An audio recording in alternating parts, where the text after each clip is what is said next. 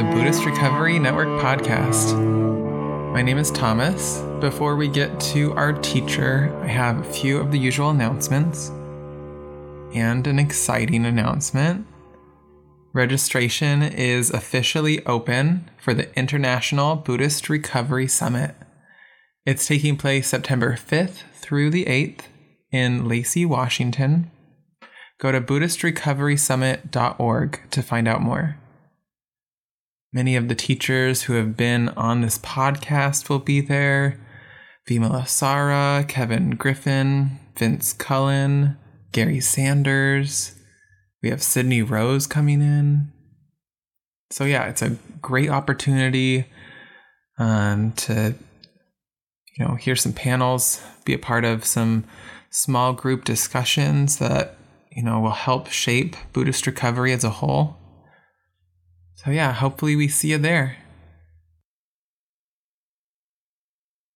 Let me go ahead and introduce our teacher now.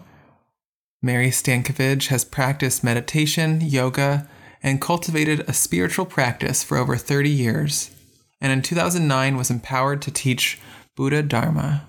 Mary is based in the Los Angeles area and teaches classes, retreats, and does individual mentoring. She has taught at mindfulness, at recovery centers, has co-facilitated Year to Live groups since 2008, and has a weekly Dharma class for over a decade. She also was the director of Against the Stream for 10 years. Mary completed the Buddhist chaplaincy program at the Sati Center and served as volunteer chaplain at Hollywood Presbyterian Medical Center. She served as executive director of the Mind Body Awareness Project from 2016 to 2018. Mary sits on the board of Buddhist Insight Network and Clue LA. Along with teaching, she continues to investigate what it means to live with an undefended heart. Fun fact, Mary has a master's degree from UCLA and worked as an archaeologist in the Middle East. More info can be found on her website, marystankovich.org. That's MaryStancavage.org. Okay, without further ado, here's Mary.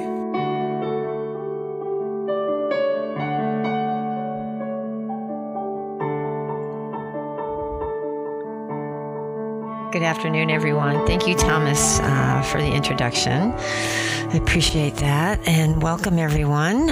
Good afternoon. As Thomas said, we'll have a few minutes of meditation, and then we'll have some Dharma and some conversation. So I want to invite you to find a way to sit for this few minutes that will be comfortable. You can allow your eyes to close if you like. Just bring yourself into an awareness of sitting, feeling yourself supported, whether you're on a chair or a couch, a cushion, wherever you are, feel yourself supported and connected with that foundation.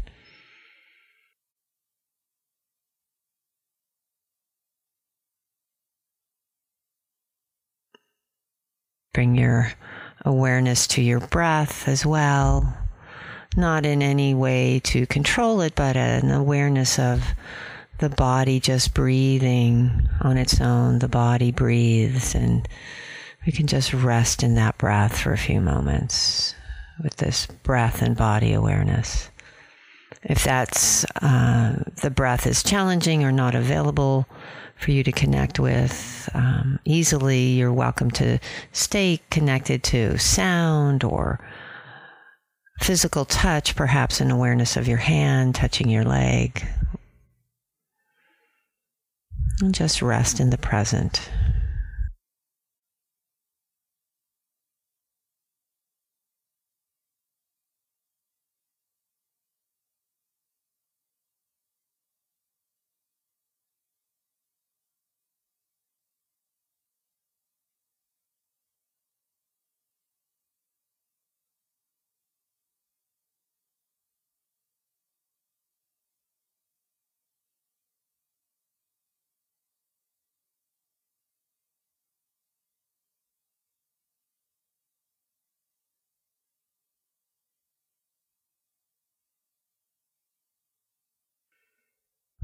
Staying in the present can be very challenging, and the mind takes us to the future or the past or somewhere we can't even discern.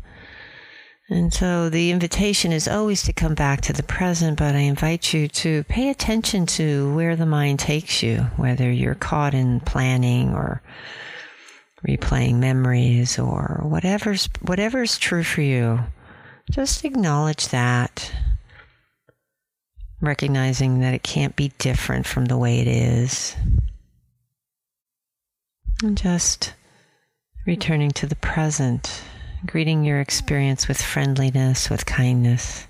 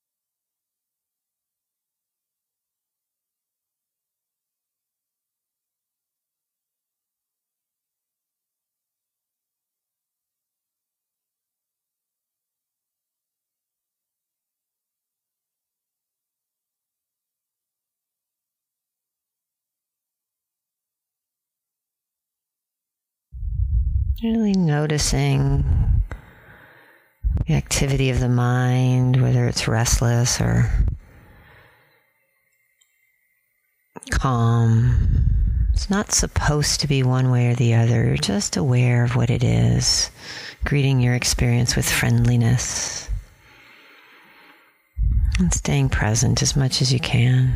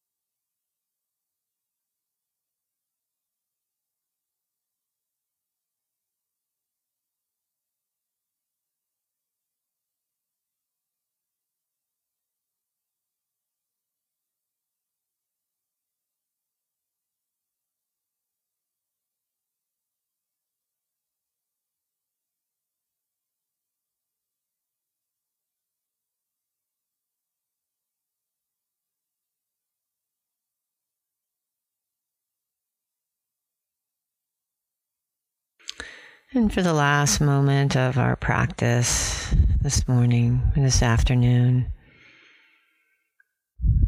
perhaps you can bring to mind one thing that you're grateful for, a person, a place, something mundane to be grateful for. It doesn't have to be grandiose. And see if you can just rest with that gratitude for a moment.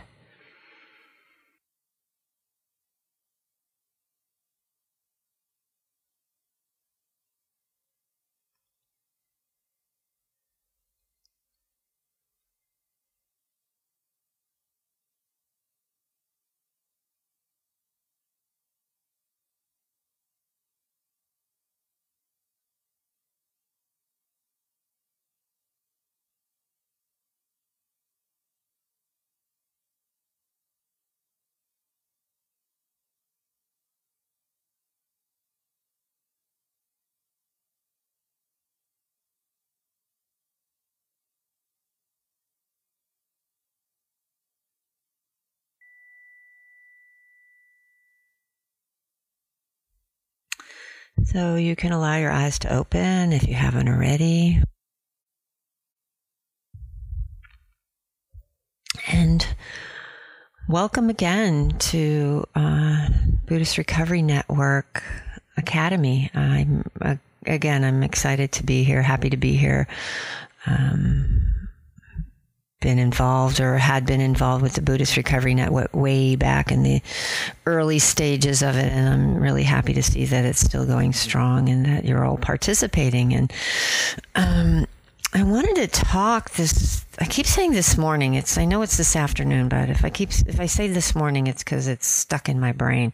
But this afternoon, I wanted to talk about letting go of our stories, because I think it's such an important topic. It's really wise to look at that. And that's kind of why I offered the instruction during our practice to pay attention to where the mind is going, if indeed it was going anywhere. If you were experiencing some calm, that's so great. And a lot of times it's a challenge, and especially when we first come into our sitting, it's the mind is going hither, thither, and yon. It's going over here, it's going over there, and there's a soundtrack that often is running. And there's a soundtrack that's often running even when we're not sitting, but when we're sitting, it seems to be right in our face because there are no distractions. It's easier to see. We have the voice that's telling us we should or shouldn't. We have that committee that's telling us we should or we shouldn't.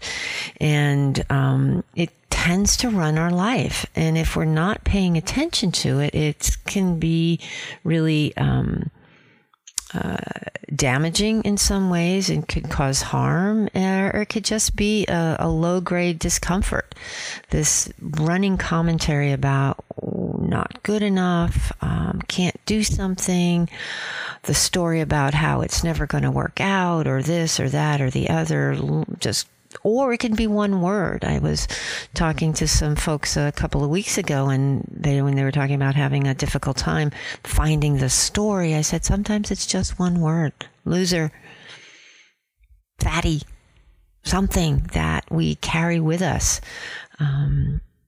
Or even if it's not explicit, sometimes it's just an amorphous anxiety that kind of is just always hovering around, keeping us tracked. So these are the stories, and this is actually our conditioning. And the Buddha talked about this so much. This is if we let go of our conditioning, we will be liberated. We're clinging to this. We're clinging to this story, not because we want to, but because it's a habitual pattern of thinking. And this conditioning, if you're a human being, you have conditioning. As soon as we're born, our life starts coming at us, and we start coping with it. Our families, our communities, our cultures, there's some systemic problem there, systemic oppression. There's a lot of different messages we receive from society at large and from our personal experience. And from a very early age, we begin to develop coping mechanisms. We begin to develop ways to keep ourselves safe, to keep ourselves from hurting. And a lot of them are not necessarily the best. When I was 8, I had a very difficult, I lived in a very, I lived alone with my mom, who was mentally ill, and it was not fun. And as an 8-year-old, I began to eat. That's what I started doing. I started using food as a way to comfort myself. It wasn't a conscious decision. I didn't sit down as an 8-year-old and go, I think this will help. But it was just a self-soothing mechanism. And when I got older, I moved into drugs and alcohol as a way to deal with the discomfort that I was feeling. Again, not conscious. It was just, ooh, this makes me feel different. This keeps those experiences from showing up or staying. This is a good way to drown out whatever I'm feeling and I don't want to feel. So we get caught up in that. And the stories are, you have to do this, or you're not good enough, or it's not safe, or you need to, whatever it is. If you stop for a moment and think about it, I bet you can come up with a story or two that has been a soundtrack of your life. That's been your constant companion for a while. And that inadequacy that you carry with you. And we get these messages. They're not just given to us when we were kids. We're still getting them. I watched the Fyre Festival, the Netflix Fyre Festival documentary a couple of, maybe a month or so ago. And the one thing that came out from it for me that stood out, not the insanity of the story, but the fact of the talking about influencers. When they were first publicizing the Fyre Festival, for those who don't know, it was a high-end party festival that was going to be held in the Bahamas a couple of years ago, and it was just a disaster from start to finish. And when they were first publicizing the festival, they got 100 social media influencers to tweet and Instagram and Facebook about it, so that people would just be, oh my God, this is the thing I have to do. So that's what jumped out at me. It's like, influencers have existed, but now it's much more sophisticated, and we're being bombarded by these messages that we have to go to this place or get this car or have this relationship or have this job. We have to, bribe colleges to get our kids into school because they have to go to these prestigious universities, and we're trapped inside these stories. And we develop these worldviews, and we have worldviews about others, and we don't question them. Or many times we don't question them. We just find ourselves falling flat so much of the time, or getting what we want and being dissatisfied, still suffering from that. And with addiction, it can be very damaging. It can cause a tremendous amount of harm, our way of dealing with these stories. Some of us get into workahol or shopaholic or sex or drugs and rock and roll, all those things, to take care of this, to manage these stories, to manage these habitual patterns. And the Buddha says, stop. And we stop by sitting on the cushion. We stop by being willing to stay present. We stop by turning towards our experience. I was in spent an evening with Lama Rod Owens in February. He gave a talk, and he was talking about this conditioning, and he said, this conditioning is not our fault. It's not our fault. And I think that's a really important thing to understand, but it is our responsibility to do something about it. That's how we move down the path to freedom. Freedom from addiction, freedom from all this suffering, freedom from this harm.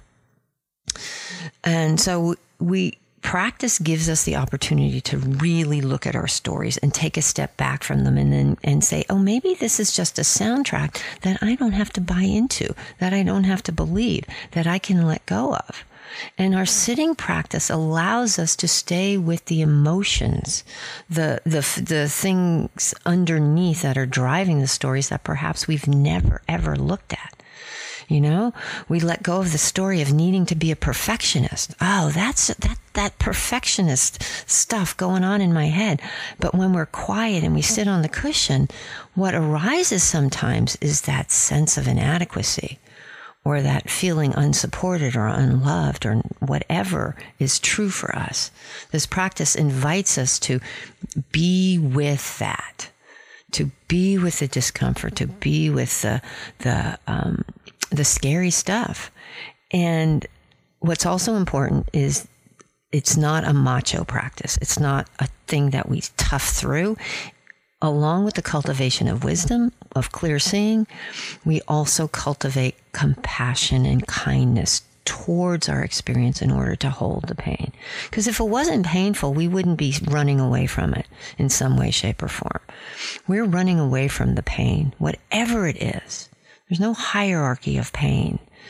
So what's true for one person is not true for another, but we all have this pain that we need to hold. And we do it with kindness and compassion. Harshness is a hallmark of how we treat ourselves. And so we let go of that harshness. There's guilt and there's shame and there's all these things we have to deal with. And the dual wings of awakening, of wisdom and compassion are how we move towards that. We move towards this of seeing, this is a story. This is deep conditioning. That's not my fault. How can I hold it? How can I make space for it? How can I give it room? Because when we make space for it and give it room, that's when we have the freedom. That's when we're able to not have to react to our situation. We can choose to respond in a wise, beneficial way, a healthy way, a way that doesn't cause harm to ourselves or to others. So there's a quote I want to read that I love. It's from a woman named Emily McDowell. And I'll close with this. Finding yourself is not really how it works. You aren't a $10 bill in last winter's coat pocket. You are also not lost. Your true self is right there, buried under cultural conditioning, other people's opinions, inaccurate conclusions you drew as a kid that became your beliefs about who you are. Finding yourself is actually returning to yourself, a remembering who you were before the world got its hands on you. Who you were before the world got its hands on you. So that is just a teeny foray into how you would begin to let go of the stories and cultivate a kind, compassionate response to who you are, and letting go of clinging, letting go of addiction, letting go of all those things.